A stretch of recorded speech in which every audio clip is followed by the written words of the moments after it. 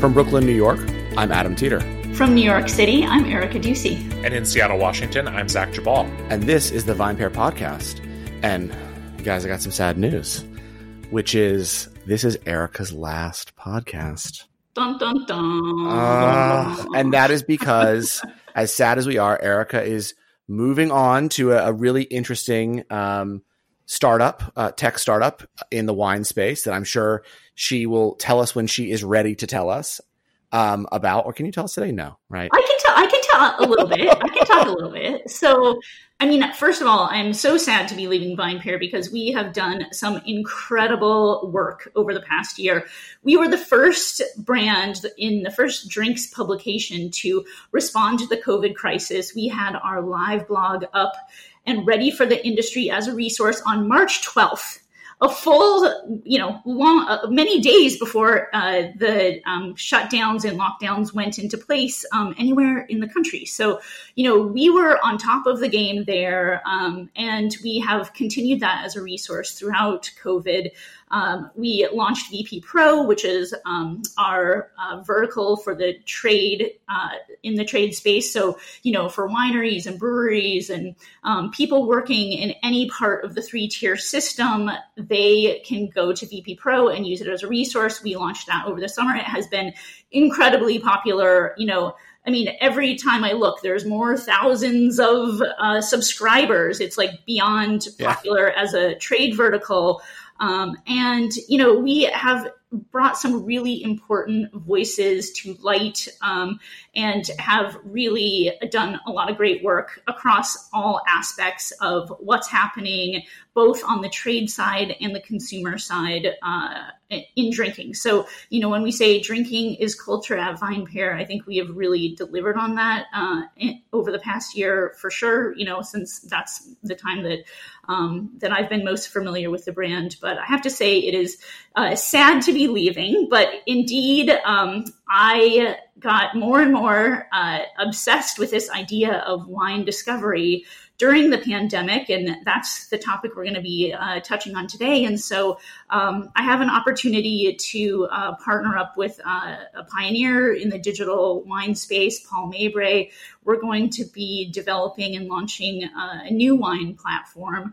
And so, if you don't know him, he founded Wine Direct, he founded VinTank, he now runs a SaaS company called Emetree for wineries. And so we're taking his knowledge, my knowledge, some other people's knowledge throughout the industry, and we'll be really looking to solve the problem of wine discovery. So how do consumers discover and source wines online?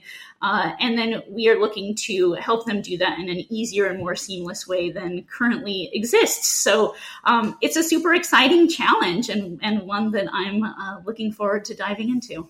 Yeah, it's definitely a bummer to see you go. For sure. It's been amazing to have you on the team for the last year. But Paul is just such an amazing entrepreneur in the wine space, especially when it comes to, commerce and connecting wineries to their consumers, that I think it's definitely going to be an exciting thing for you to go and help him build. I know he's written about it a little bit on his blog. I've read a few of the posts, and it definitely sounds like something that's needed in the industry when it comes to helping consumers find wines, and be able to, easily purchase them and drink them as opposed to the way it exists now.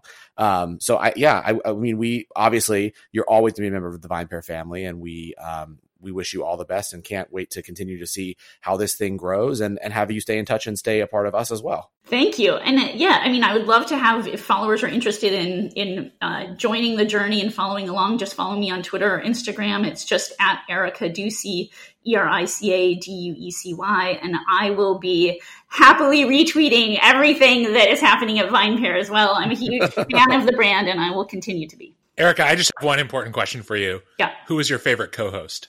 Ha ha. Oh, you think I'm going to fall for that? Yeah, that's such a lame question, Zach. Who's not your boss anymore? You can say me. It's okay. No, it's like the lamest question. It's like, okay, you know what? Maybe we should just keep asking your kid who his favorite parent is. But I would assume it would be your wife.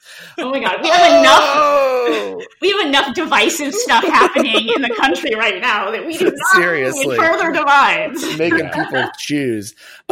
So today's topic is really interesting, which is wine discovery and how we discover wine online. I mean, I'd obviously, we know we have a lot of readers to the VinePair, review library, et cetera, but that really isn't how a lot of people discover wine to buy, right? It's not how you purchase. You go there to do some research, et cetera. But for the most part, right, where are we buying wine online and how are we finding wines online to buy?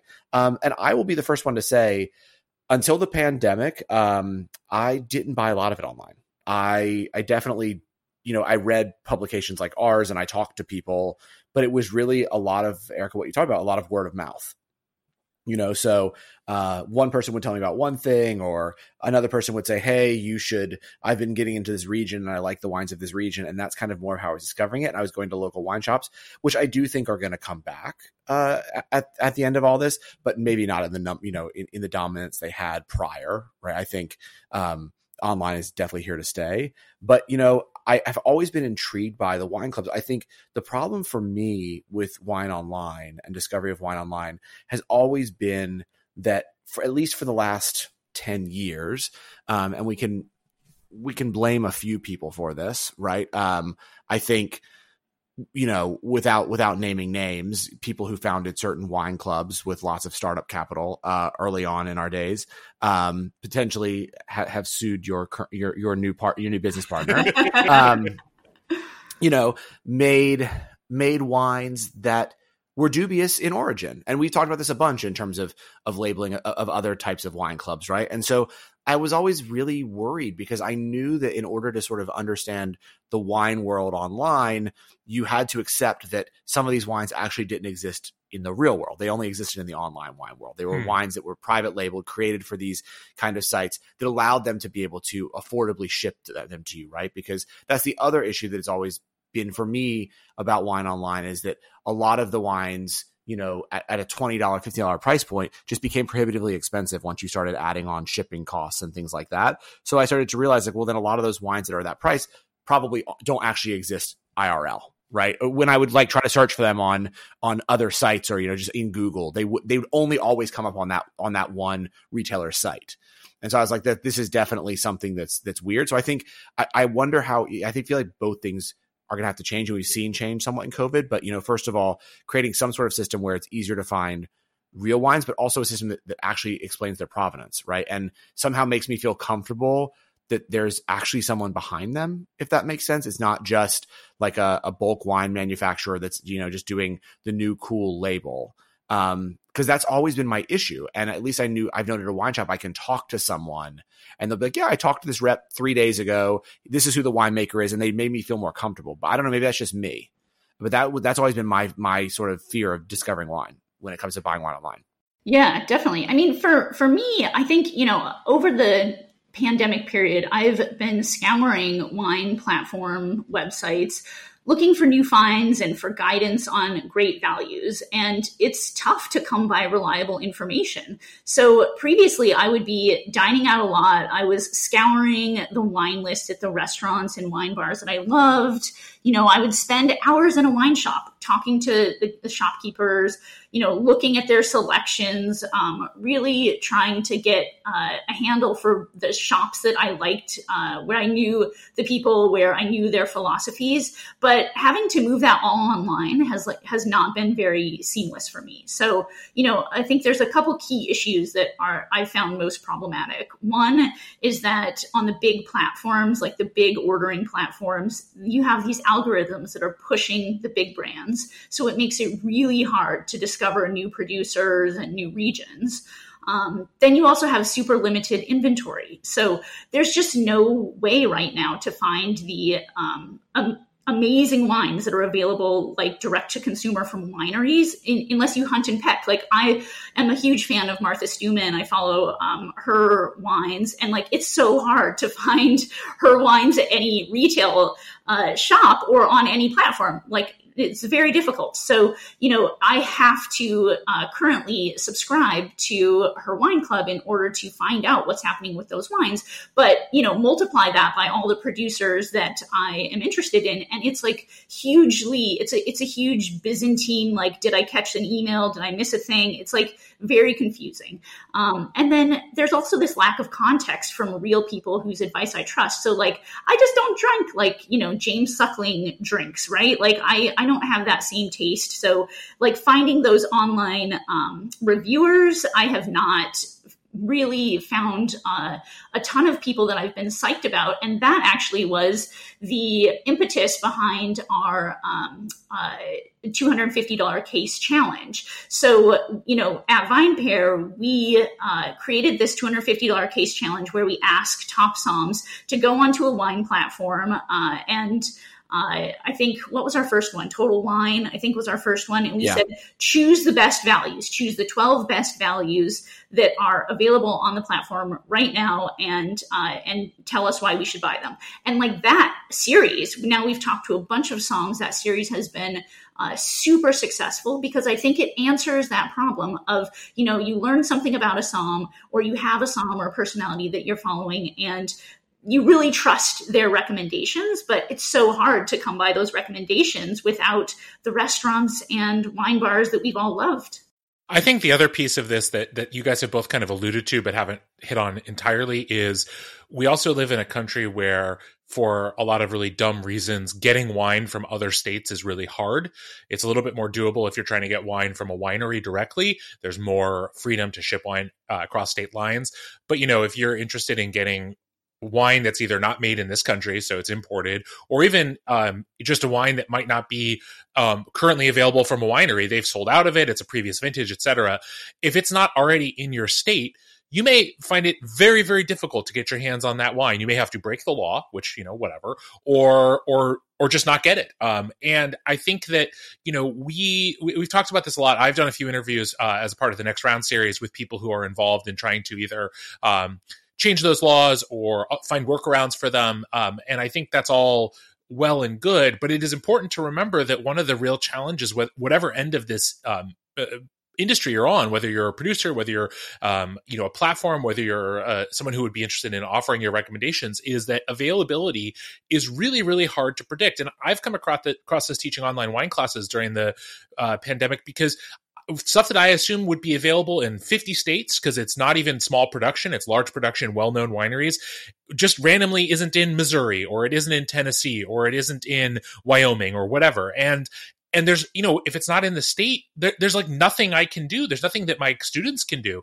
And so I just find it to be important to recognize that like there's an information flow issue for sure, but there's also like a very fundamental, like, we live in a country with really fucked up spirits and wine laws. And like some of that is not going to change unless, all you listening decide that, hey, it's important that not only do we push for all these other things that we all think are important. And I don't want to claim that, easier access to online wine retail is as important as many of the other things that I'm sure lots of you are out there advocating for. But if it's something that we want, political action matters. And especially in an area like this where there isn't a lot of outspoken public sentiment in favor of additional freedoms that I think most of us would agree are good for everyone, with the exception of maybe wholesalers.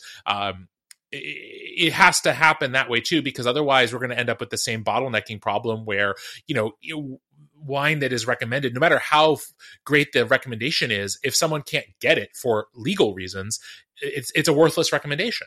Well, I also wondered, do you guys think that so Erica brought up one piece that I wanted to touch on, because I think it's interesting, and I've thought about it a lot recently with the explosion of wine online, and just spirits in general, but I know we're talking mostly wine here.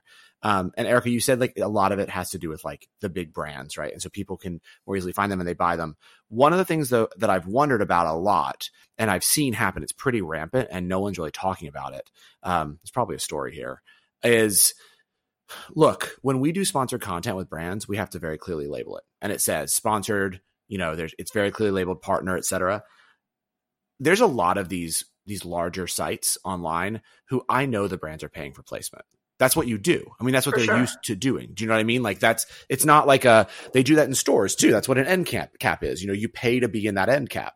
But I think there's just something about online where you expect that that's at least labeled, promotional or whatever. So let's say I wind up on a large wine website's, wine retailer's website, and maybe there's a, discover the wines of Southwest France, as a huge block. That's probably a paid promotion, but I'm not told that, right? So I'm like, oh, cool, right. Wines of Southwest France, and I click it. Or maybe there just happens to be a lot of the bigger brands on the homepage. Now, in a lot of places, someone might argue with me and say, oh, well, that's just because the bigger brands are popular and they want you to find them faster so that you buy them. But in a lot of cases, it's also that the bigger brands are paying to be there because they also want to be, it's just like the way they push for shelf space in the large retailers, right? Is they know if they're easier to be found, that you will buy them more readily because they're easier to be found, So I wonder how you fix that as well. And do we call for some of these larger retailers and say like, look, like this is online. We all understand or at least I think a lot of us understand that promotions in grocery stores are promotions that are paid for. Those big displays and whatever are things to try to get us to buy. But in online, we maybe don't know that. So you should be marking it in the way that Amazon now does. Right. So there was the ruling that Amazon has to do it. So does it need to happen online as well so that, we actually feel like we can buy with more confidence? Because I feel like that's also my issue all the time. It's like, well, are you just pushing something at me? And because someone paid you to, or because it's a good margin for you, not because I may love it. Well, and I think that last point is a really important one, Adam, which is there's a whole realm here, which is not obviously also exclusive to wine or alcohol, but there's that like very obvious paid promotion, which like is more common, as you said, with things like VinePair or media, where someone is paying for, a story or some sort of, presentation or space. But then there's everything else, which is like, hey, we're going to give you a really, really good deal on this product. And thus we know you're going to be incentivized to push it because you're going to be able to make more margin, be able to charge more compared to what you paid for it than you would with comparable other products. And that piece of it is, even if you think that it's hard to tease out when you're on an online platform, hey, who is paying for placement? I mean, good luck figuring out, unless you happen to be someone else who plays in the wholesale market, good luck figuring out what that person is paying for it. And in some ways, I mean, I don't think that's inherently a problem as long as the person who's making, or the recommendations are good. But when the recommendations start to be less good, that's where the whole thing falls apart real quick. Mm-hmm, mm-hmm. I agree. Yeah, and it just keeps small brands down. So let's say you're, putting in a search, or you are trying to find a wine that, meets certain specifications. Like, and if you're getting an Amazon like search result back that, is prioritizing certain brands, like it's just kind of confounding to try to understand why on Amazon those things would be marked, why on VinePair those things would be marked, why not on any of the e-commerce platforms are those things marked. I mean, I can't even think of any drinks platforms where I've seen paid placements marked. However, that it is because the brands have said that they have increased, they've like 2x, 3x, 5x their spending with these digital platforms, actually at the expense of a lot of media, at the expense of doing a lot of media spend this year. They've gone directly to the e-commerce platforms and have been spending there. So we know it's happening. We know it's a growing business, but why is there no transparency there? But there really is everywhere else. I think probably there will be some, legislative thing that will have to, there's going to have to be a challenge to that. Agreed. And what the norms of online selling look like. I agree. I also think, Adam, one question I have for you, and for you as well, Eric, of course, is the other piece of this that I think is really fascinating and something for our listeners to think about too is, part of the issue with an online or any kind of recommendation platform or system is, to some extent, the person seeking the recommendation has to have the faintest idea what they like. And I think that that's where, a lot of these algorithms struggle is we actually have very little ability to to kind of quantify why people like something as complicated as wine or spirits or whatever. You see some of these online platforms or wine clubs with, how do you like your coffee? Or, do you prefer Reese's Pieces or, I don't know, Malamars or something, right? Like all these kinds of questions that they're trying to draw some sort of inference about the kind of wines you like from other consumable items. And I just think that the first step for anyone looking for recommendations, whether it's in person or online or anywhere else, is think about what do I like? Right. in restaurants too. This was always my thing is can the guest explain to me a little bit what they like or tell me some wines they like? Cause that'll help me. Cause it's a lot easier to say, well, if you like this wine and this wine and this wine, you might also like this wine. Yeah. And so I'm curious for each of you, how often do you think about what you like and maybe why? Well, so I think the first thing that you bring up, the quizzes, is really interesting because those quizzes really work on the low end, not on the high end. But the reason they work on the low end has nothing to do with their accuracy. It has everything to do with the psychological trick that it plays on you. So basically, psychological research has proven that when you think that you are involved in the decision of the product you are trying, your brain is more likely to like it. So if you think that you gave this algorithm, if you look at most of these tests, they're very basic, right? So if you give this algorithm these inputs and you are spit out that you should be drinking Pinot Noir from Oregon, you think you were involved in the decision-making process. And so you're much more likely at a certain price. The second that price goes above the threshold where you feel comfortable, right? So maybe that price is $20, right? That you're comfortable. The second that they're spitting out wines at 25 or 30, you're going to be more critical, even if you were involved in the decision-making process, right? So that's what I think is why you always see those quizzes though on these very, low cost wine clubs. That was the rage. And 5 to 8 years ago, you saw them on almost every wine club that was starting. We're we're going to find your palate and whatever, and don't worry because you're going to get a pack of 6 bottles for $69.99 or something. And everyone was like, "Yeah, great, love it. It's the best." I bet everyone got the same package, by the way. But that's I bet you they had at least 2 different ones. Exactly, but that's what those quizzes did. Whereas at the high end, I think it's really hard because the second you start thinking about paying out more money for something you've never had before, you start really questioning it, and it's not. Online, I think it can be difficult because it's not like Sheets, right? I'm using Sheets because I just bought them recently, but you can't return them once they're expensive and you don't like them. Once you open the wine, it doesn't matter. You're out $50 or $60 if that's what you paid. And so I think, the person that can figure that out, and I think, potentially Paul is that person, depending on the exact thing you guys are building, Erica. But the second you figure that out, how do I feel comfortable taking that risk? I think that unlocks a ton of amazing stuff online. Because then you really are opening up a massive world. Because you're right. What we're seeing people buy right now is people they already know. Yeah. How do you get people to buy stuff they don't?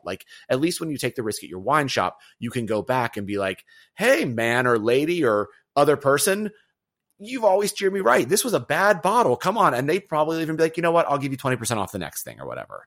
Totally. But that can't happen as well online. So that's where it's hard for me, Zach, because I know the things I like, but I still don't like everything in those things. Do you know what I mean? Yeah, I agree with that. I think those quizzes, I have mostly found them to be a boondoggle for more experienced drinkers.